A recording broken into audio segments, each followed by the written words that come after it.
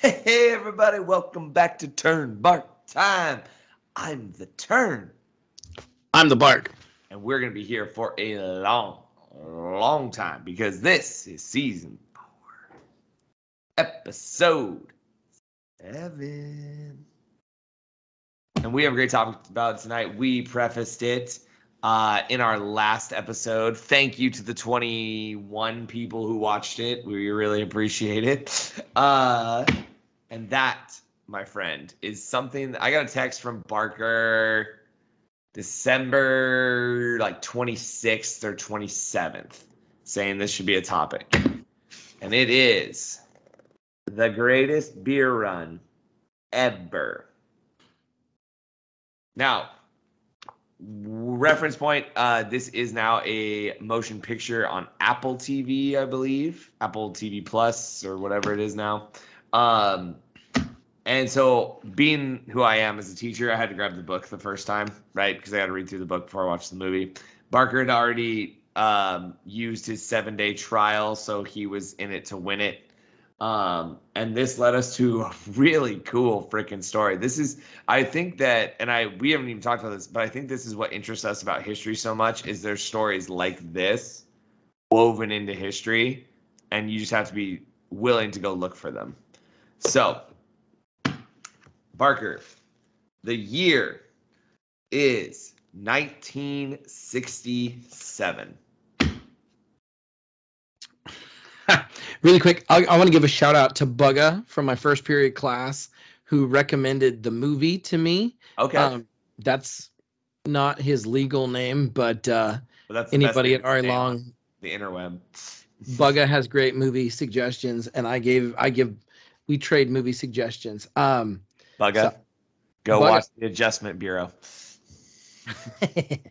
So this is a story about one John Chicky Donahue, which I don't know if in the book I didn't read the book. I read a lot of articles. Does it describe why he has that nickname?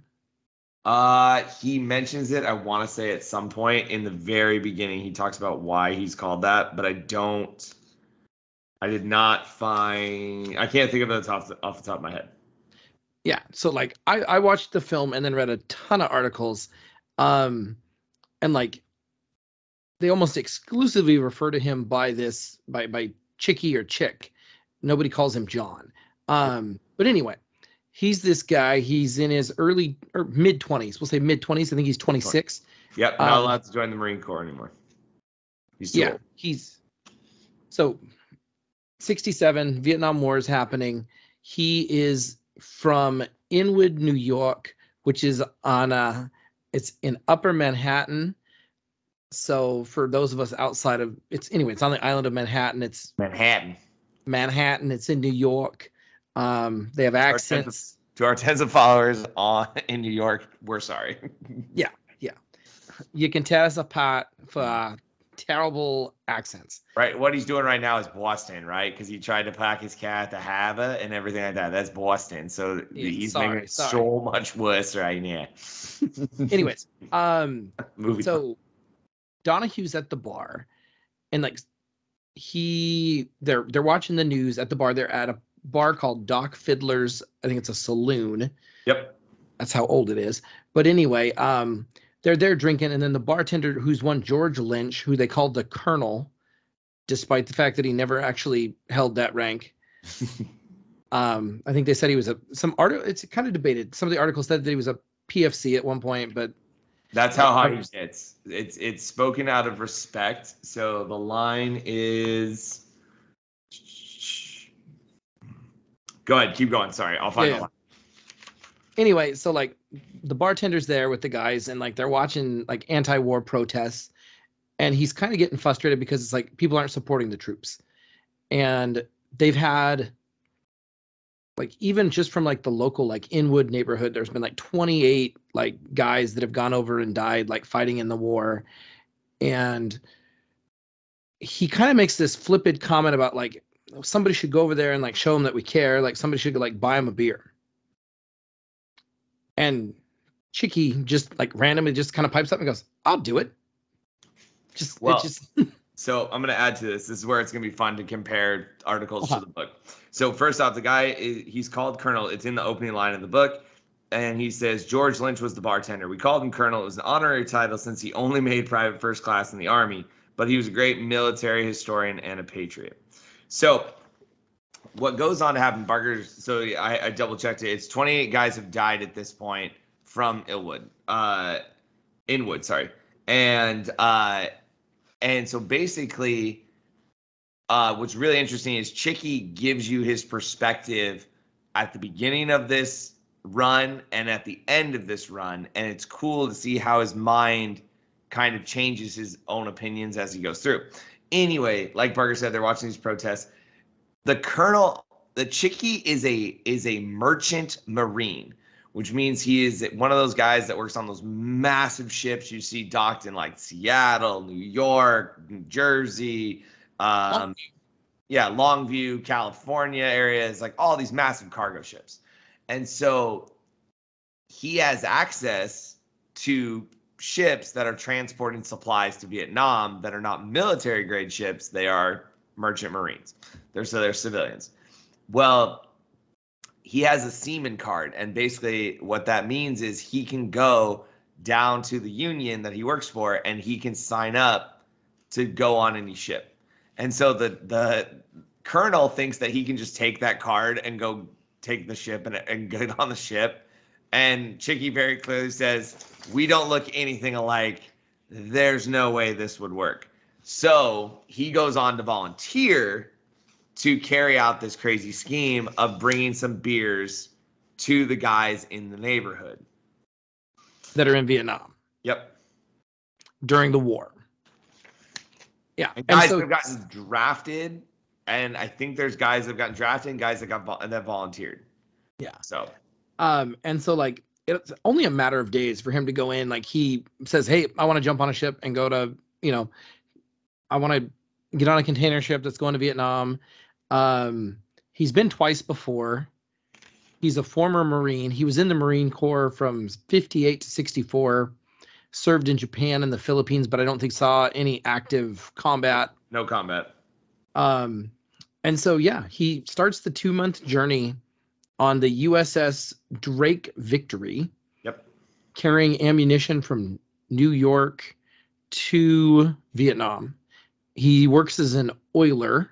Yep. On the boat, and he lands in Vietnam. I think it says January 19th of 68. Can I jump in really quick? Yeah.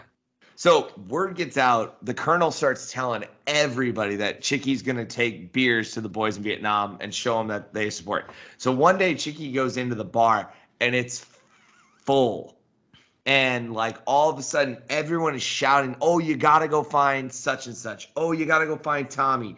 Oh, you got to go find Rick. Oh, you got to. And so he's trying to like keep all his notes of like where these guys are, because what's happened is we live in military censorship, which we still do today, where like if you send a letter, when I know we don't really do letters anymore, we do a lot of email and social media and things like that, and phone calls are allowed too. But back in the day, you would write a letter, that letter would get shipped via the military, and what you do is you write a letter to like New York, or you write a letter to California or whatever, and then they would get it to the people in the field. And so everyone has these letters that people have said, oh, I'm here, or oh, I'm here. And so he's trying to write down the last known spots in Vietnam that these people are. And he even, and again, I'm a sucker for the book. They even have, at the beginning of the book, they have a map of Vietnam. And so you can look at all the places that he went. And this is more than obviously the places he went, but this is just all the main places. So when you're reading about where these troops are at, you kind of are like, oh, okay. So like Barker said, he makes landfall January 18th, 1968. 1819, yeah. 1968, I think, because he gets the idea in 67. So yeah. He lands, and he is the Union representative for the ship, because he has to figure out a way, how am I going to get off the ship and move around Vietnam while my ship is unloading so that I can go see these people. And so what he ends up doing is he makes himself union rep because captains of ships don't like to deal with the union. And so he basically says, hey, my stepbrother's, in Vietnam, I'm going to go see him. And the captain says, okay, I'm leaving in 3 days. You have to have your butt back here. And he's like, okay. So he takes his stuff, and mind you, he's in Vietnam, and he is wearing, and I have the picture of it, so we'll go see if we can get it. He's wearing this outfit. And I don't know if you can see it that well, but he's wearing basically a plaid shirt and jeans.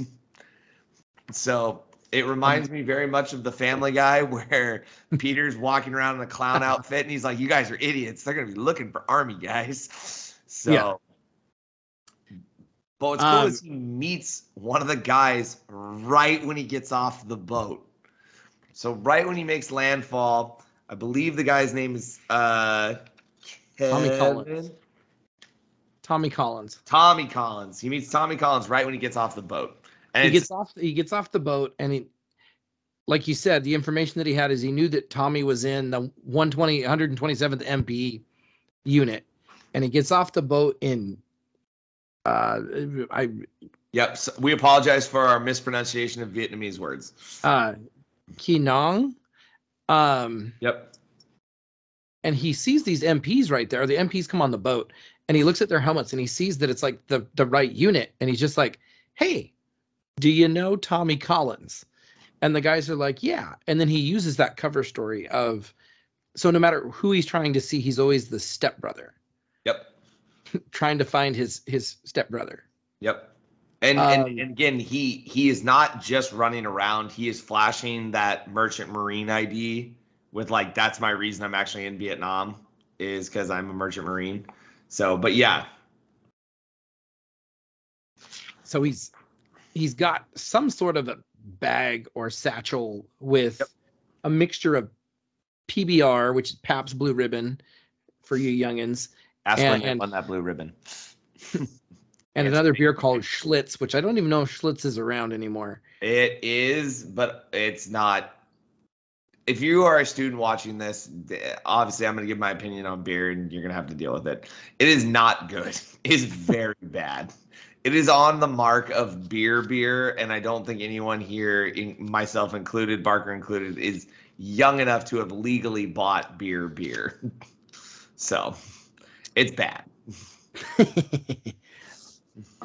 So he meets, so he, right off the bat, he like lucks out, because to put it in perspective, what is it? There's 500,000, there's 500,000 American servicemen in Vietnam. And so you're literally looking for, if you just narrow it down to the Americans, 1.5, like one guy versus out of 500,000, right? And you don't have to be a mathematician to go like, those odds aren't very good. No. So he finds Tommy right away. And then, what was it? He goes to like a bar. Yep. And like sees somebody with like, he knows that his buddy Rick, is it Rick Dugan? Dugan. He knows that Rick Dugan's in the 1st Air Cav. Mm-hmm. And he's at a social establishment and sees somebody with a 1st Air Cav badge. Yep. With the right unit. And he essentially goes, hey, can I get a ride? And it really is kind of crazy, because at this point, like, it's an active war. Yeah, and there's zero fear. Like, and I mean, there's moments where when you're reading in the book, like, you're like, okay, he's legit scared, but it's like there's no, like, we're gonna die. But and then this is where it gets an interesting perspective, and this is where I'm kind of introduce this, is in 1967 and 1968, early 1968. The federal government is telling the people of the United States that we are winning the war and we are dominating the North Vietnamese. Yeah, it's a war of attrition. The idea being put out is that we are capturing and killing Vietnamese or North Vietnamese and Viet Cong faster than they can recruit them and train them. So essentially, like every war, it's a war of attrition, just like how like Germany in both world wars gets caught between the pincers, and then eventually loses because they can't keep up the production. Yep. That's what America is going to do to Northern Vietnam to help South Vietnam remain, independent and democratic. Yep. So he meets this Texan. That's all he calls him. He doesn't give a name. He's like, this is just a Texan with that first cab patch. And he asks if he knows Tommy's in the second or Bravo company. He's in Bravo company. And he asks him where he is, and he says they're in the Highlands. And he goes, I'm trying to catch up with him. And the Texan just goes, why don't you get on my plane then? And it's like, what? Like, here's a military guy. It's like, oh yeah, by the way, my brother's over there. Okay, cool. Yeah, just get on my plane in your civilian clothing. And so he gets on, and he takes him up to he meets him at the Cudon airstrip, and then they fly up into the Highlands to go try and meet up with Rick. So,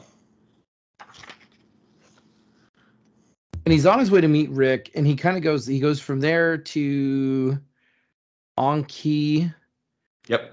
And then I think it's there where he's just walking on a road. Yep. Like, just walking. This is Vietnam. And if you're not familiar, little children, or people who aren't raised by Vietnam veterans, like the U.S. strategy is very much to have like strongholds and like fire bases, and then like outside of that, once you're outside the wire, like outside the barbed wire, like you're back in the jungle, like you're back in like that's uncontrolled area. Like, I mean, it's really not that different than Afghanistan was. Like, once you're off the fire base, like you're back in the sticks with the bad guys. Is kind of the mentality. And so he's just walking down the road in like rural like Vietnam, where people in like, one, Americans probably shouldn't be, and two, Americans without guns that are in civilian clothes definitely shouldn't be. Right. And he flags down a Jeep, and that Jeep just happens to have. Right. That happens to have. So can I read would you mind if I read the text right here? Because it makes me laugh. So again, he's at On Key, and he's trying to get on another flight in an hour. And so he goes, I headed back to On Key, hurrying back to make it to the airfield. I walked along a dirt road through the jungle. They closed the road. The whole outfit had been moved out, so there wasn't any traffic. In fact, there was nothing. No shack, no people. I heard an engine. I spun around. A Jeep was coming. I waved it down. There were 3 men in the Jeep, the driver in civilian coveralls, and the other 2 in military uniform. We stopped ahead of me. The driver said, hop in. He didn't even turn around. I jumped in the back. We got to get to that village quick, man, the good Samaritan said as he drove. But we have a cardinal rule over here, never pass an American. Where are you headed? North, I said. I'm looking for somebody. What? This is a nice place to be looking for somebody, he remarked. I started to elaborate, and the guy whipped his head around and screeched to a halt. Holy Christ, chick, what the hell? Kevin, the good Samaritan, was my friend Kevin McClune, who was on my list, and I couldn't believe it. So here's 2 people that he was not looking for, that he just ran, or sorry, they weren't his original intention, and he just runs into them. Yeah, McClune is a Marine. He's with the HME 261, the Raging Bulls, which is essentially, from my very quick research, because I can't just have HMM and not know what that is. It sounds like it's some sort of a like a supply, like helicopter unit. And so like he just walking through the jungle, randomly gets picked up by a Jeep that happens to be driven by one of his buddies from his neighborhood, right? Not just like from the state of New York, but like one of the 6 out of 500,000 people he was looking for. Yep. Right. So they share a beer. I think he talks his way onto like another flight, and then onto like a helicopter. So he goes from like Anki to Phubai, and then they take him up to there. He's going to some place called LZ Jane, which means that it's not even really a place. It's just like a fire base that we made up, and it's on the edge of the A Shaw Valley, which, being raised by my dad, that triggered memories of the movie Hamburger Hill, which great film is no bueno. It's called Hamburger for a specific reason. Yeah, you don't want to go to the A Shaw. And he gets up there, and his buddy. So essentially, he lands, he gets out, and he's looking for his buddy Rick. And they say, well, they're at an ambush post. And they go, and he's like, well, I need to see him. And so they send and have his buddy like come back to like the main part of the LZ, which means that he's like crossing an active, like very active area of like warfare. Yeah. Where this is where North Vietnam and South Vietnam almost touch. Yep. right? This is almost by the DMZ. It's during the Battle of Khe Sanh, like an active battle that's happening, right? And his buddy shows up, and this is kind of where I guess this is in the film. This is where they show him kind of have the realization that like, oh, this is like a real thing. Like, yeah, we're gonna die. yeah, because they essentially kind of say like, well, this is your buddy, like take him back out to your position, like, yeah, which seems really kind of weird. Like, bring your friend to work day, but we're in a war zone. But like, well, he's here, he's with you. Freaking take him. Yeah. Well, what? So my thought process as I was reading the book was the guy got this far. Like, what else are you gonna do with him? Like, it's not like you can turn around and send him right back. Like, planes aren't. Like you have a mission that this guy can't interfere with. Yeah, the chopper's already left that he came in on. Yeah, and the sergeant major basically says, Dugan, you better get him the hell out of here because he's not supposed to be here. I know that much. What do I do with him? And the sergeant goes, he's yours now. Take him with you, which means you need to take him back out to the ambush post you are guarding to try and see if the North Vietnamese or the Viet Cong are going to cross your fire line. While he is still wearing his plaid shirt and jeans. Yep. Very much not dressed like an army guy. Yeah. And so they go out there. They spend some time out there. It actually gets pretty hairy, gets pretty active. Yep. I think at one point Rick gives him like an M79. Yep, a grenade launcher. Yeah, a grenade launcher, which those are the breach action. You put the canister in, boom. I mean, I don't know. Like, again, our dads are both veterans, so like I think we have this is an expectation that we know what that thing is. Yep. His buddy gives him his poncho so he doesn't get rained on through the night. Yeah.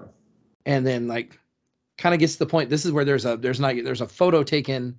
Rick Dugan had a Polaroid that his mom had sent him, a Polaroid camera. And so like they take a picture which provides physical evidence that this happened. Like it provides, and I'll put the picture up. I found it they had it online. Yeah, there you go. So essentially he's eating ham and lima beans. Yep, C rations. Which from my copious amounts of Vietnam reading, were not a preferred meal by people in the field.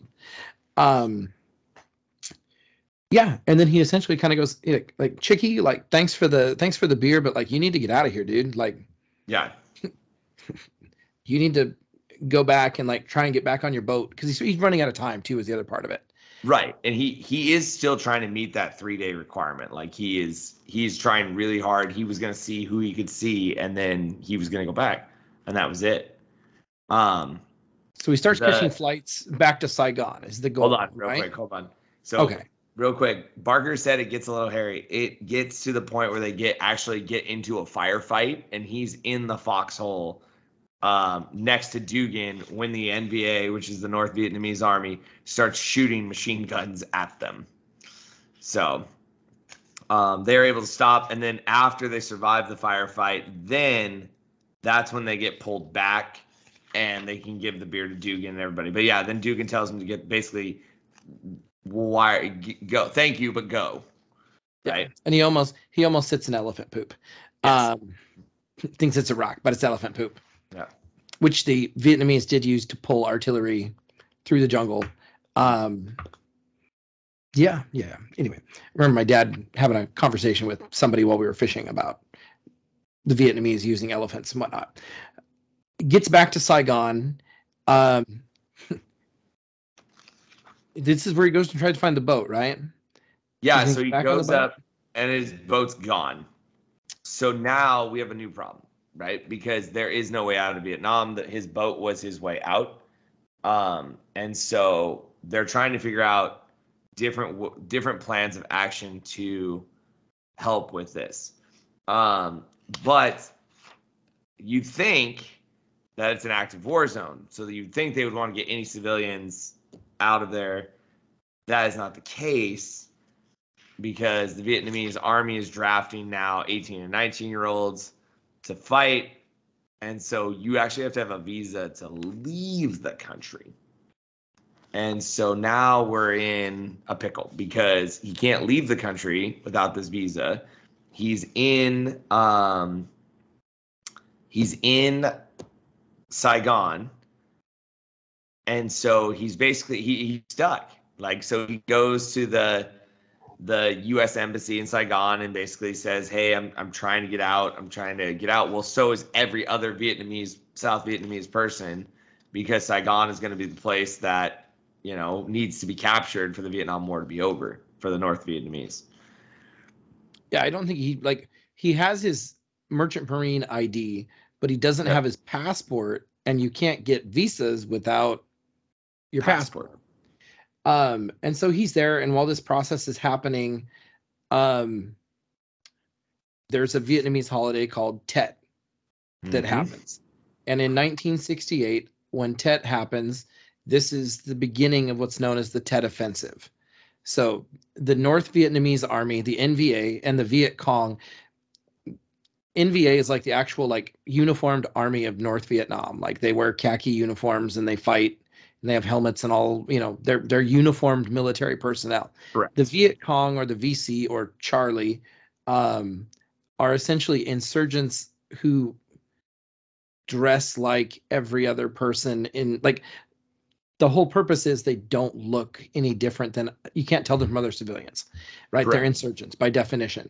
And so there's this huge military push at the beginning of this. It's supposed to be a truce, but the North Vietnamese and the Viet Cong have organized, and there's a major offensive that they push on.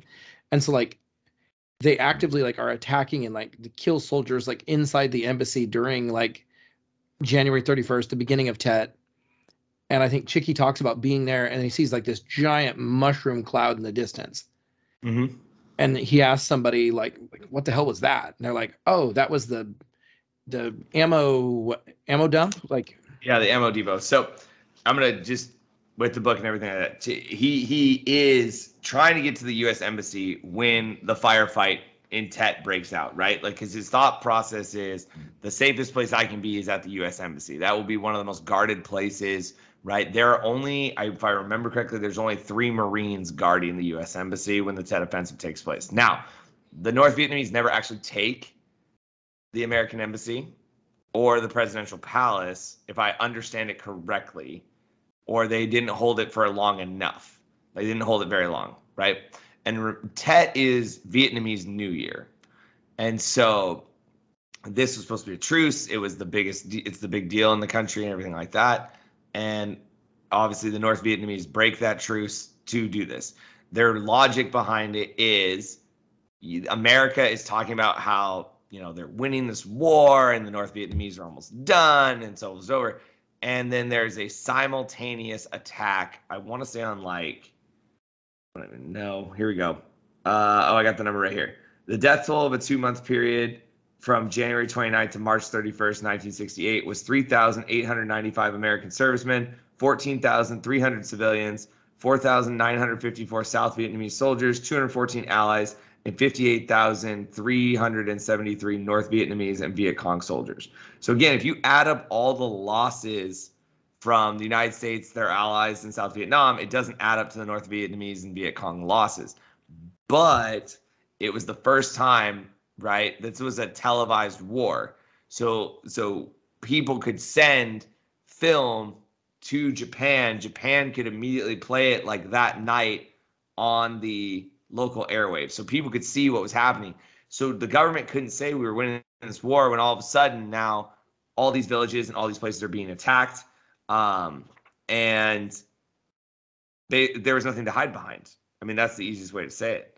So, and the stat that Chicky uses is, he said, I would find out later that several thousand guerrilla fighters had attacked Saigon, part of a force of 84,000 North Vietnamese Army and Viet Cong soldiers who had invaded 100 towns or hundreds of towns and key military sites all over South Vietnam that became known as the Tet Offensive. So he doesn't actually give a number of the total places attacked.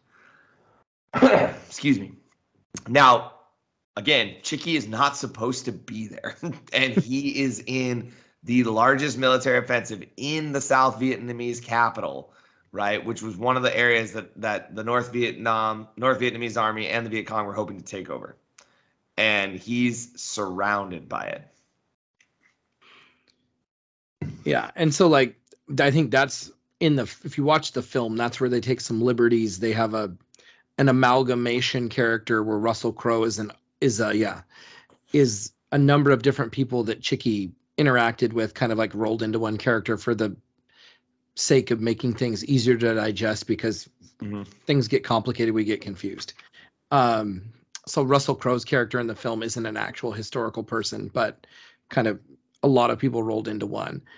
Anyway, and so he sees this massive explosion. This massive go ahead. Sorry, where his friend is at. So yeah, he's somebody says it's Long Binh, and he's like, oh wait, my buddy Bobby Pappas. Yep, Bobby Pappas is there. Here's Bobby Pappas. I don't know how much you guys can see, but this is Bobby Pappas and Chicky outside the bunker.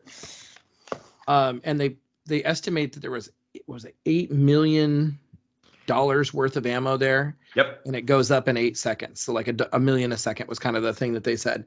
And so like, again, like this isn't ammo depot, which means like it's a stockpile of ammunition. And like if you light a fire and there's things that explode, like there's secondary and tertiary explosions that are happening, like things are still exploding, and this guy isn't supposed to be there, and he's going towards the danger.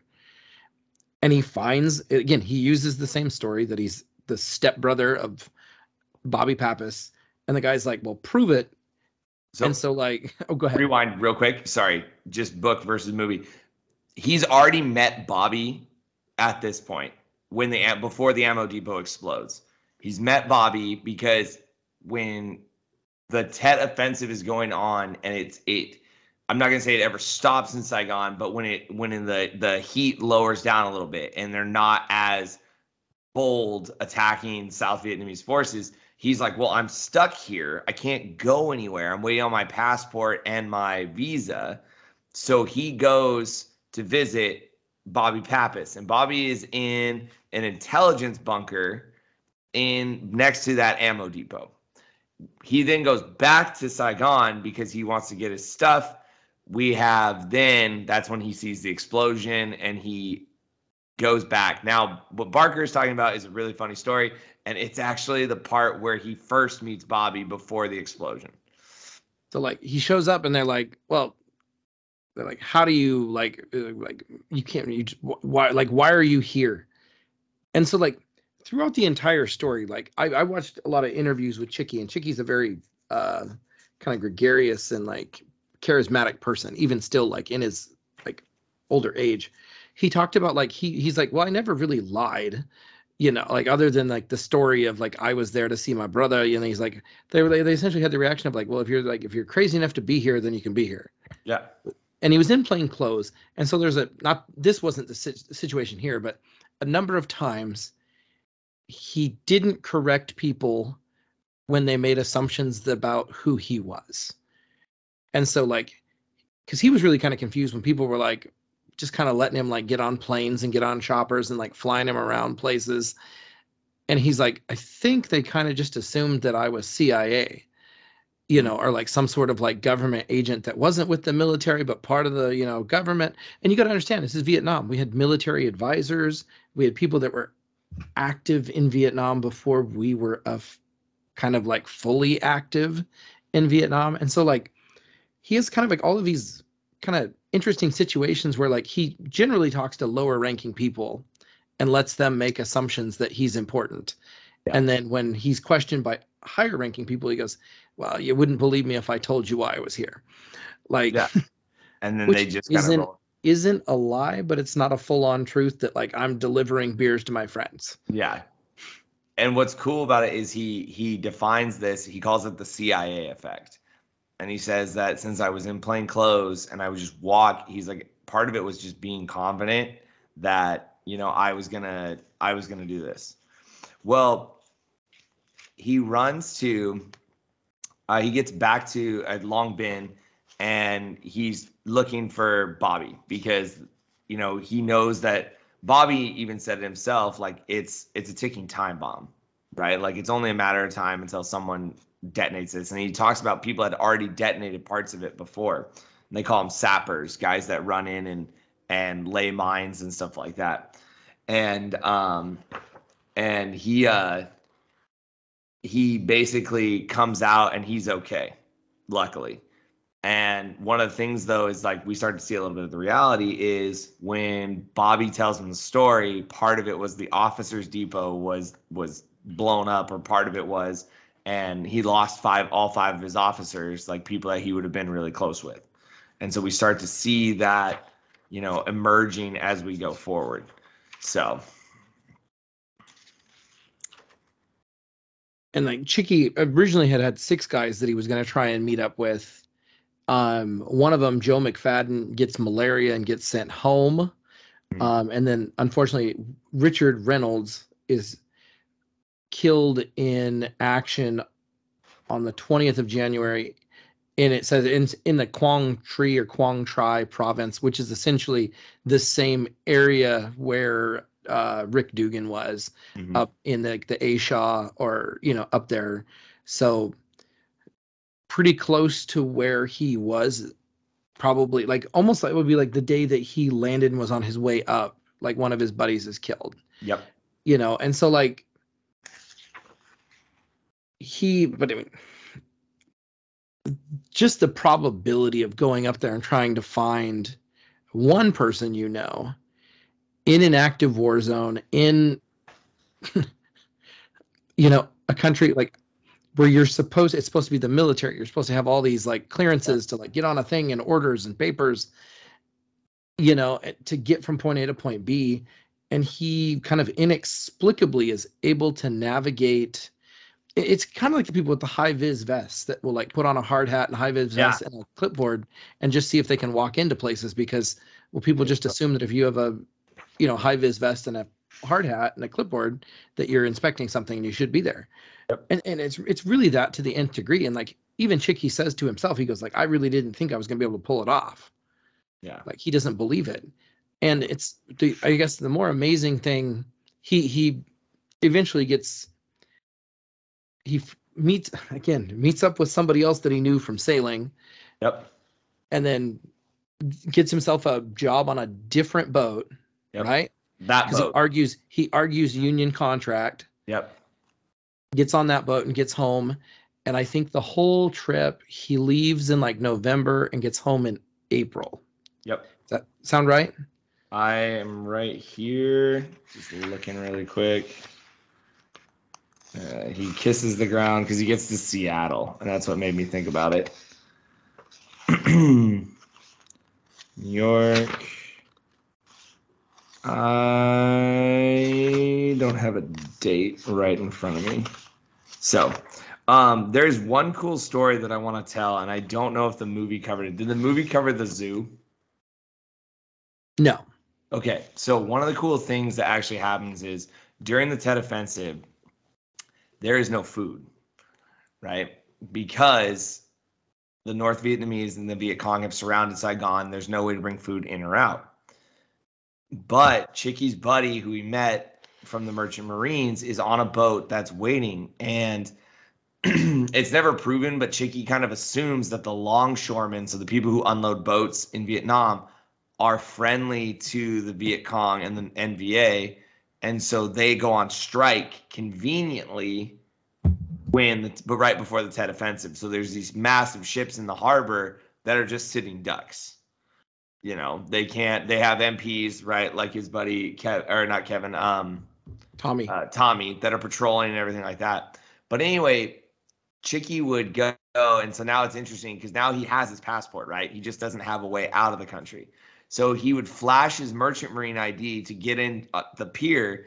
And then when he would leave, he would flash his passport to come in. But what was cool was the boat itself had tons of food on it. And so he would load a big duffel bag and he would bring food to people that had been helping him. Families, like he stayed at this little mom and pop motel. And so he would bring that family food. He'd bring food to the bars that he would sit at night, right? Just so they had food to eat and food to cook, and they would take food home to their families. Well, he has this guy that he's met up with. He's getting $40 a day from this Mr. Min. And Mr. Min is a Vietnamese worker for a French shipping agent. And Mr. Min is talking about the worst part about this is that, yeah, people are hungry, but there is a zoo in Saigon that has no food.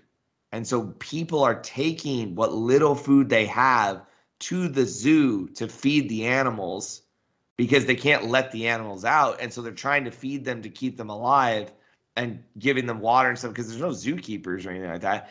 When the guys on the ship hear about this, they load him down with 2 giant duffel bags of food and he starts feeding the animals at the zoo, trying to help and providing that like part of it. And I just thought that was so interesting that here you are in a war zone, you're trying to figure out your own survival, and that people can put the needs of others ahead of their own, which I thought was really, really interesting. It's always interesting, like how much like people care about like the welfare of animals. Mm-hmm. Like people are starving, but yet we got to take care of these animals at the zoo. Like there's that kind of like moral imperative, and I think it really speaks to like, I don't know, I'm not gonna put like, I don't know, Chicky Donahue on a like pedestal and say he's the greatest guy ever, but like exactly. it's pretty amazing though. Like he just kind of has like this really positive attitude, it seems like, where he's like, well, the guys needed to know that somebody cared. Yeah, like, and that was the biggest aha I got from the book was that, and I think we see it today. We as a nation, I feel like, do a better job of supporting our troops. And if we have a problem with what the troops are doing or what their mission is, we take it out on the government, not our troops. Which I think that was the problem with Vietnam, and my dad will be the first to tell you, and I know your dad would be the first to tell you too, would have been, when you got home, like you were called all sorts of names, you were spit on, right? My dad talks about how when they got home, and my dad was in the Navy, like my dad wasn't on the ground, unlike Barker's dad, who was also in the Navy, but on the ground because he forgot to ask for a ship, which is one of my favorite stories that he ever told me. So paperwork's important. Yeah, shout out to Papa Bark. Don't get caught holding a baked potato by the pool. Oh my God, yeah. Oh man, there's so many. We'll finish that in a minute, but I gotta. Okay. That's what Chicky kind of gets out of it. He learns that Vietnam is, in the perspective of what the government is projecting on the people, is not accurate. But at the same time, he looks and says, these protests should not be about our troops. These protests should be about our government. Especially since Vietnam was our last war that we drafted soldiers. So people got to choose, didn't get to choose. Bobby, who he finds in the bunker, Bobby technically should have been excused from the draft because he was a father of 2 young children. And that was one of the rules that President Kennedy had put in place, but President Johnson had removed. And Bobby had already served in the military. So it was one of those where it's like you see some of these different elements of these things we talk about, and it's like it's so interesting. And we were talking about this, like this is why we like history, is because these types of stories, like they're not in the textbook. Yes, textbooks are extremely boring. Barker and I will both vouch for that because that's how we have to make our classes fun, right? And that's what we enjoy teaching, and we enjoy talking about this kind of stuff. And one of the coolest things now is when, I know Barker gets to do it a little bit more than I do, but my dad is, 75, and I get to talk to him about historical events from his perspective, especially more modern ones, because he was born in 1947. So it's kind of a cool thing. So back to Barker's dad, because I really want to highlight Barker's dad in this. Barker's dad had a saying for everything. And I remember the first time I met him, it was the best. And your dad's name is Lyle, if I remember correctly. That is correct. Lyle Barker, man. So Barker invites me over to his house. We used to live across the street from each other. Invites me over to his house. We're at football practice, coaching high school ball. And Barker goes, okay. He goes, Turner, I got to tell you this. And I was like, what? He goes, my dad can turn anything into a Vietnam-related topic. And I was like, what? And he's like, yeah. He's like, just try it. He's like, he'll ask you a question, and he's like, you'll talk about something, and he will twist it into Vietnam. And I was like, okay. I'm kind of in my mind, I'm like, challenge accepted. And so we're sitting down at the dinner table. Bark made delicious egg rolls. I still remember them. They were so good. And his dad goes, so you're coaching the C Squad team? And I was like, yeah. I was like, we got some young guys, and we're just trying to build up a team. And, he's like, oh, yeah, back in NAM, like, we were trying to build up a team, like, doing this. And I was just like, okay, that was an easy one. I kind of spoon-fed it. But it kept going. But God, that guy could talk your ear off, but he would tell the most interesting stories. It was like always pay, what was it? Always pay your hooch maid, right? Never piss off the hooch maid. Never piss off the hooch maid. So yes, my brothers and I grew up, and I reference this all the time in class, that my dad did a great job of imparting us with the kind of like hitchhiker's guide to like Vietnam survival. But seeing that the war against communism is largely over, it doesn't seem quite as relevant. But it's always just good to know and throw those things out, because you never know. right. Like you always know, make sure to know which way your claymores are facing. Yeah. Yeah. Never walk on the trail. That's a Call of Duty reference too. But yeah, I mean, this story, the thing that blew me away about this is that Chicky talks about, he's like, for 50 years I told this story, and like everybody thought I was like full of crap. Yeah. And so finally, I think the book gets initially released in 2017. And then there's a re-release in 2020, I think. 2015 re-release in 2020. Okay. So I think it's Joanna Malloy. I don't know how to pronounce her last name, but I have JT Malloy on the front of the book. It's Joanna. So there's meets like this reporter goes like, dude, this is a crazy story. Like, tell me your story. And like sits with Chicky and they collaborate to write that book. And then they have a documentary made by PBR, which I'll link. It's a 13-minute documentary about it. One of the like we said. And then somehow Zac Efron of High School Musical fame sees it and like goes, that's a really neat idea. That should be a movie. And I just think it's the other thing that I just like couldn't believe while I was doing this is that, what's his name? The director is, I think is it Peter Farley, or not Farley, Farley. Anyway, the guy that directs this movie is the same guy that directs Dumb and Dumber and Kingpin. And like just all of these, huh?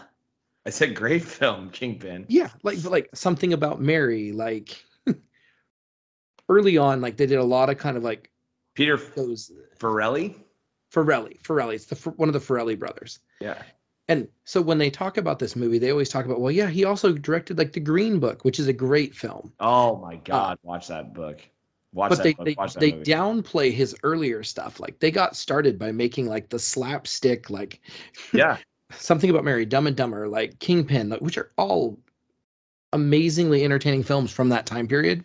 Yep. And then you look at it and go, but now you're making, and like, how did they say it? A lot of people looked at the trailer for that film and said, is it going to be a comedy?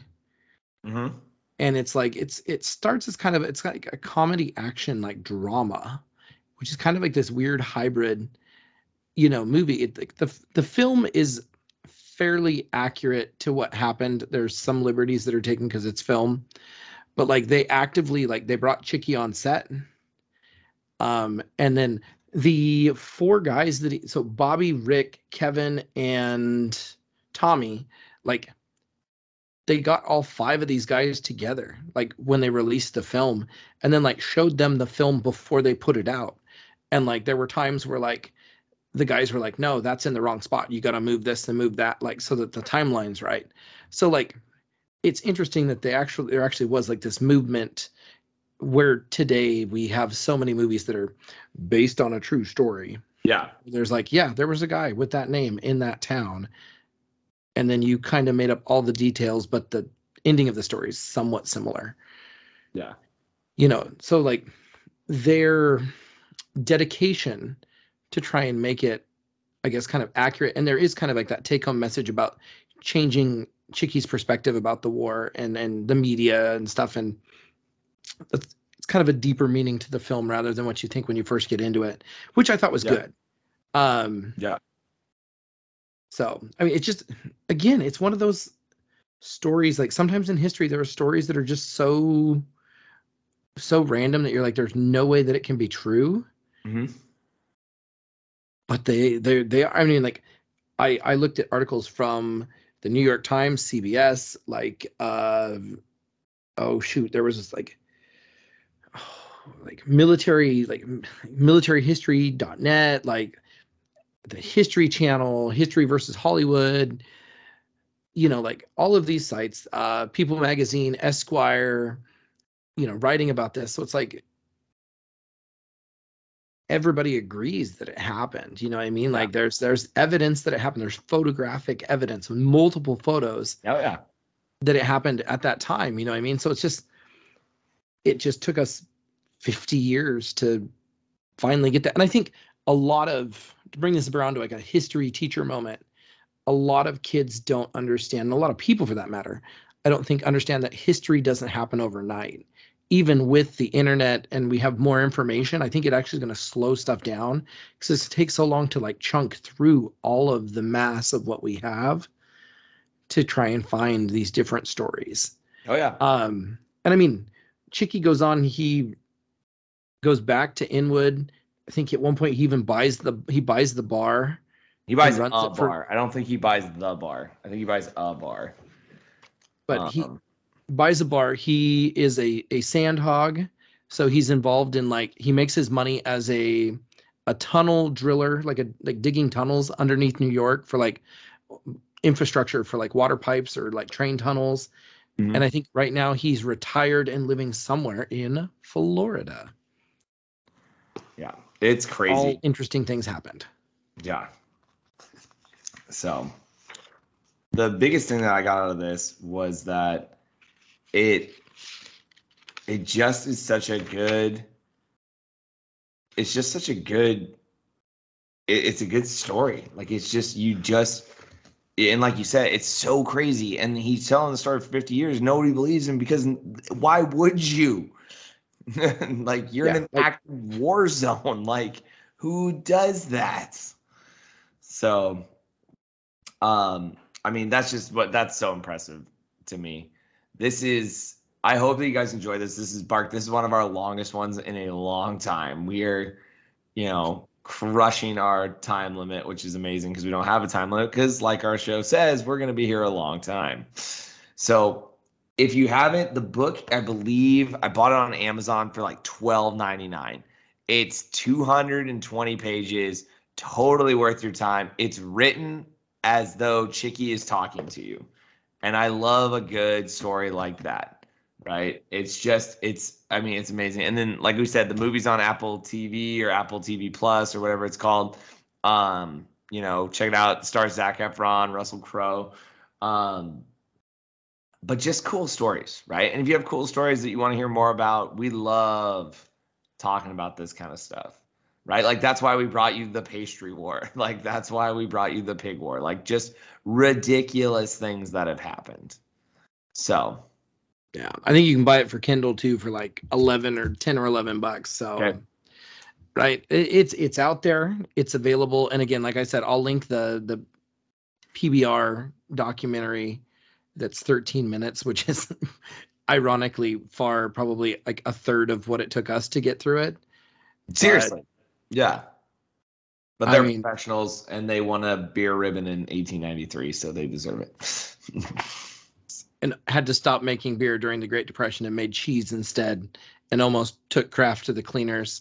And then as soon as Prohibition was lifted, said, nope, we're going back to beer. Yeah, they don't even sorry, PBR, I love you, but they don't even make good beer, so it makes it so much worse. All right, Bark, anything else? Nope, I think we got her done. I love it. Hey, everybody, I hope you're having a good time. I hope your New Year's been great, and everything like that. It's just good to be back. So remember, students that watch this, if you're one of our tens of followers, the semester is coming to an end. Get your crap in, turn in your work. I had to give that speech multiple times today. So if that's it, until next time, I'm the Turn. I'm the Bark. And we're going to be here a long time. Have a good night, everybody.